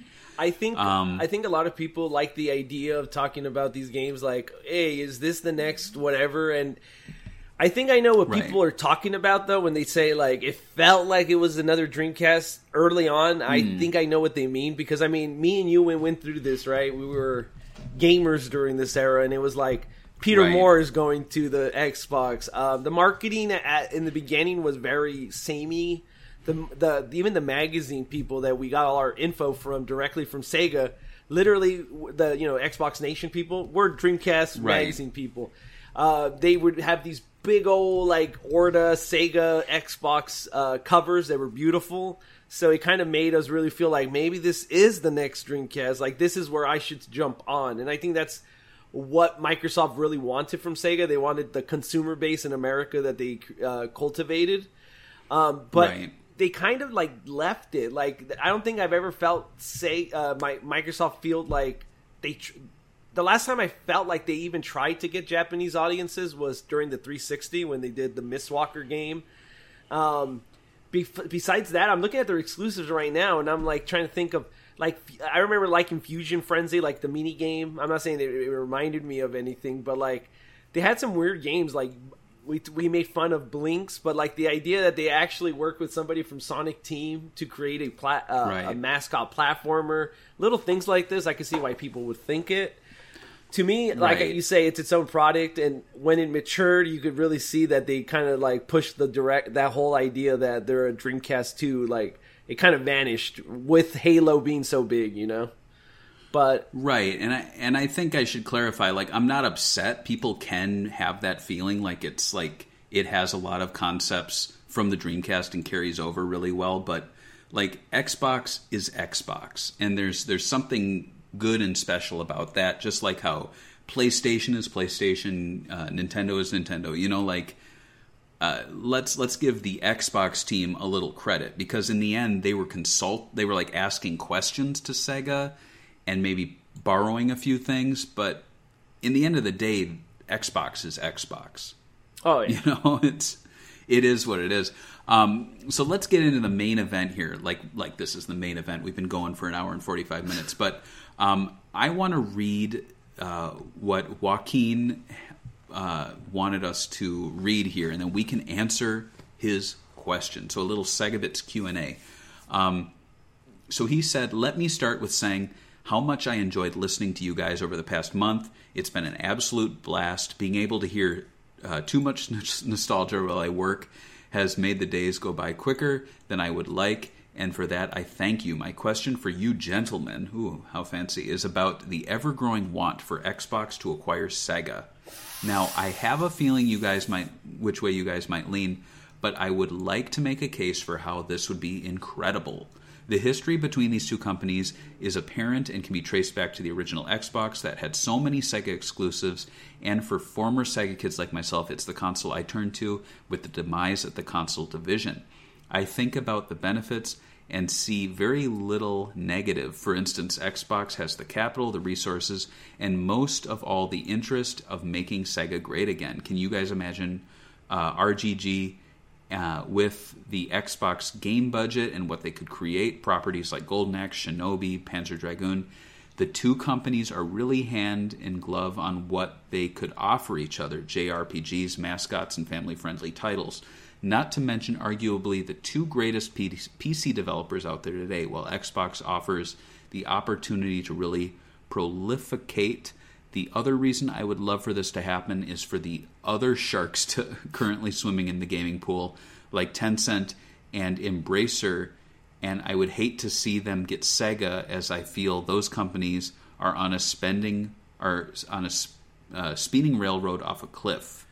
I would like your feedback as two Sega pros on not just your feelings, but what franchises you would like to see return, and by what teams. For me personally, I'd give the Coalition Golden Axe, then I can die happy. There is so much more I can say, but without having this go too long-winded, I'll end by pointing to Bethesda to see how they have been allowed to work independently and how well that deal is turning out to be. Is this deal even possible? I know Sammy separated the Sega division from the others to not be so intrinsically intertwined with the market cap of $3 billion and pachinko machines not doing as well as thanks to COVID-19. Is there a chance? Thanks again. Oof. Well, I mean, okay, so let's say that they do buy it, and he was talking about what game studios do you want them to do, whatever. Tango GameWorks is led by Shinji Mikami. It's the guy that did Vanquish, so we could get a Vanquish 2 maybe if that happened. That'd be pretty sick. I like the Arcane Studios that did Dishonored series, so I would love to see them work on, like, if they ever did anything to work on like a Sega IP. I don't want them to do Shinobi or anything, but working with some Japanese developers would be cool. I also like what's that studio called? I'm trying to remember their name. Double Fine Productions that did The Cave, what we talked about for Sega. They're owned by Sega, and they do Psychonauts and stuff, so they have some humor in their games, so I would love to see Sega work with them on other projects. I think that would be pretty cool. As for them being bought by Sega, you know what? early on, when this whole third-party thing happened, I always wished that Sega would have just been bought out by any company, and I was like, Microsoft, for the same ideas, they have so much capital. They kind of already had that contract and all these games coming out, so I was like, you might as well make it official and have all the Sega fans already this is it. This is the only way you can buy your Sega games. Now, though, I'm kind of not really into it because of how easy it is for third parties to port all their games on all the consoles. We don't have that whole DS, Wii separation where they had so much issues trying to put their games on every single console. They had separate teams sometimes working on these games to get them out. Yeah. So that era's already been dead. So to me, I don't think we need to go exclusive for Xbox to get all their games. So I would say I would love to see them independent just because I'm a big Sega fan. But if there was any company that would buy them, Sony, Nintendo, Tencent, I definitely don't want them to go to a Chinese company. I just want to have them have as much freedom as they can. And if that means Microsoft, then I would go with Microsoft. It's whoever gives them the most freedom, obviously. You? Interesting. Well, my take is that if you look at Microsoft and see a lot of holes, see that they're missing things, then I could see them going to buy Sega. But looking at the things that are brought up here by Joaquin, sure, you could list off Golden Axe, Shinobi, Panzer Dragoon, but Microsoft does not seem to have any interest in those types of games, as evidenced by the fact that they are not trying to fill those holes. They tried to make Crimson Dragon. It failed. They're not going to do it again with Panzer Dragoon. Shinobi, they've kind of already got their own kind of action games. They're good. Golden Axe, again, they've got their own action games. They're kind of good in that area. So it's almost like if something's missing from Microsoft that Sega could fill the hole for, and you see Microsoft scrambling to try to emulate it, then I would say, okay, it makes sense for them to buy Sega. A good comparison here would be, and I always bring up Star Wars, but with Disney, they were trying really hard for a long time, for a good 5-10 years, to make a boy brand, a movie series for boys. They tried it with... what about me? What's the one? What about me? What's that? I said, what about me? I'm a man. I'm not a boy. I need something too. No. Well, man brands. It sounds weird. Man brand. They did the Lone Ranger movie. They did John Carter of Mars. Oh my God, I forgot about that. They did all these movies, and then guess what they were trying to do? They were trying to make the next Star Wars. They bought Lucasfilm, and then they tasked Lucasfilm with making only Star Wars. If you look at Lucasfilm before that, George Lucas owned the company, obviously, and he was making Tuskegee Airmen movies. He was making documentaries. He was making CG fairy movies. He was making what he wanted. And I feel like if Microsoft had wanted Sonic, Golden Axe, Shinobi, Panzer Dragoon, they would have been attempting to do that on their own, but they're not. Which is why I would think that if Microsoft bought Sega, they would just let those franchises either die or they would just feature emulated old versions on Game Pass, and that's about it. That's actually... I would actually like to see that. If Microsoft paid Sega to put all their franchises on... their old stuff and on there? Right, and here's my thing. Rather than hoping and praying that Microsoft acquires Sega, I think it makes far more sense to say I really hope Microsoft signs a deal with Sega to bring more of their games to Game Pass, either exclusively or to open it up so that we have stuff like Jet Set Radio Future, Gun Valkyrie, just as we do with Panzer Dragoon Orta, as remastered Xbox or Xbox 360 titles for the service. And I definitely think there's something there because as we saw with Sega Ages on the Switch, it kind of came and went. Mm-hmm. I don't know why Sega and Microsoft aren't working together to say, hey, let's do a series of ports that only are on Game Pass. So there's no boxed edition. It sucks for a collector like me, but if the only way that I'm ever going to see Outrun 2 again is by it being a Game Pass exclusive. I say go for it. Like, put a massive library of Sega games on Game Pass. And you're kind of seeing that with Yakuza. Like, Yakuza is basically a digital series on the Xbox outside of Like a Dragon, which finally got a physical release. And I think Lost Judgment is getting a physical release too on the Xbox. But it's interesting to see that Sega's starting to kind of do that sort of work with Microsoft in the sense that they're doing a lot of digital exclusives for games that are multi-platform on PlayStation. So I think it's an interesting idea.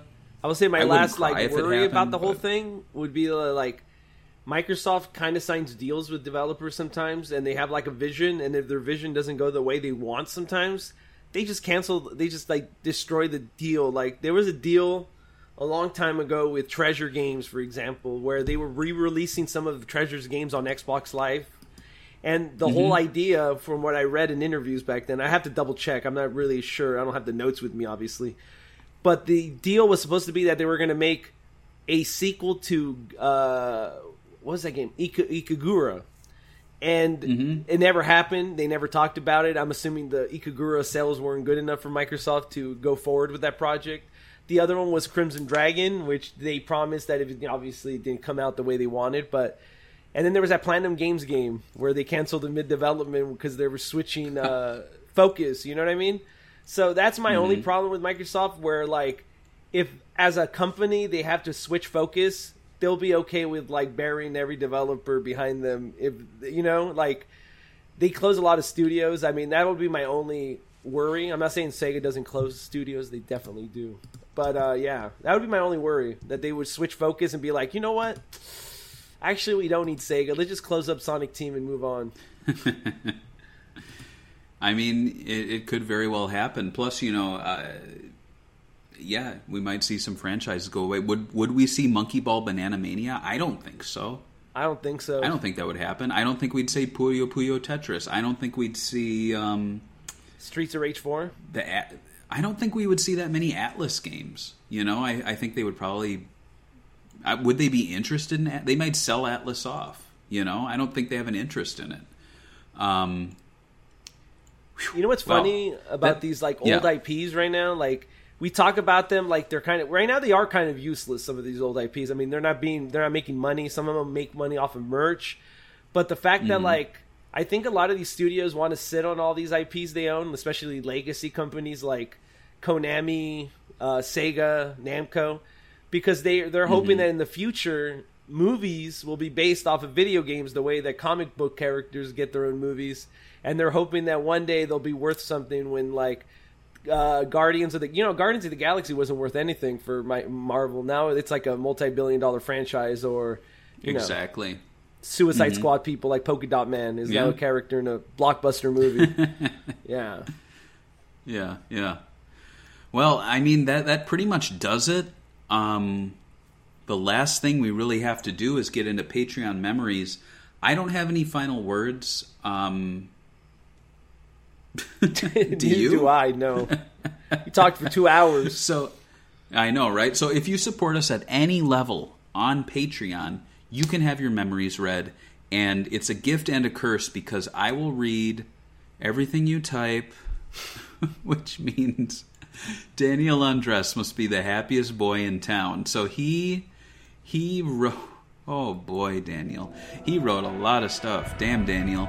I'm gonna micro machine this. Get real fast. Remember the guy who talks really fast, like micro machine. That guy.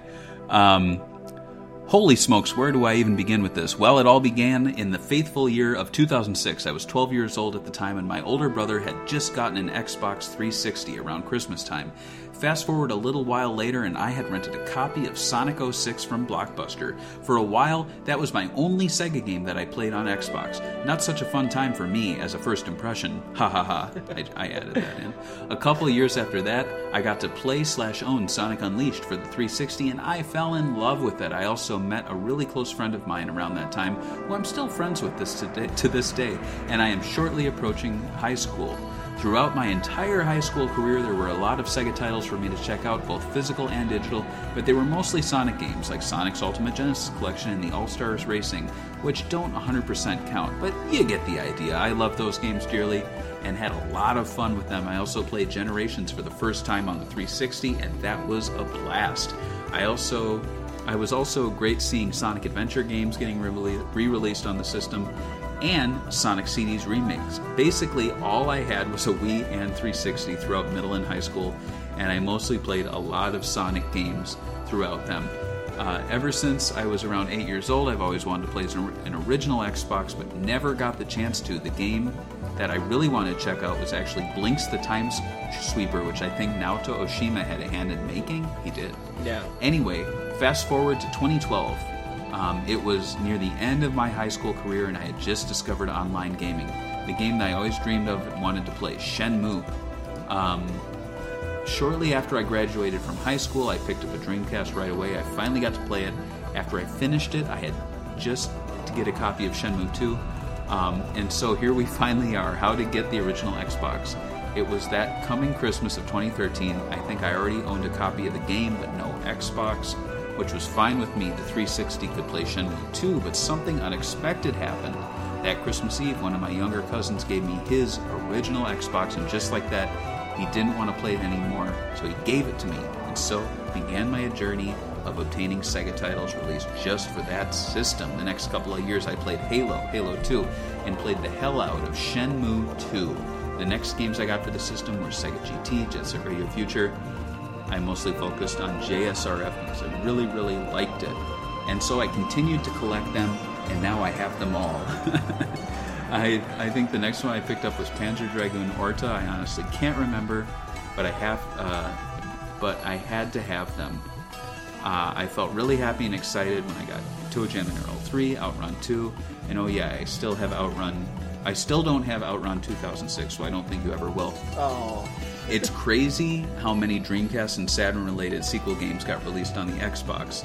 It would have been neat to see Dreamcast cross-compatibility. I really wish it did, since it was Okawa's dying wish. Really? His dying wish? Like, his mom is like... My son!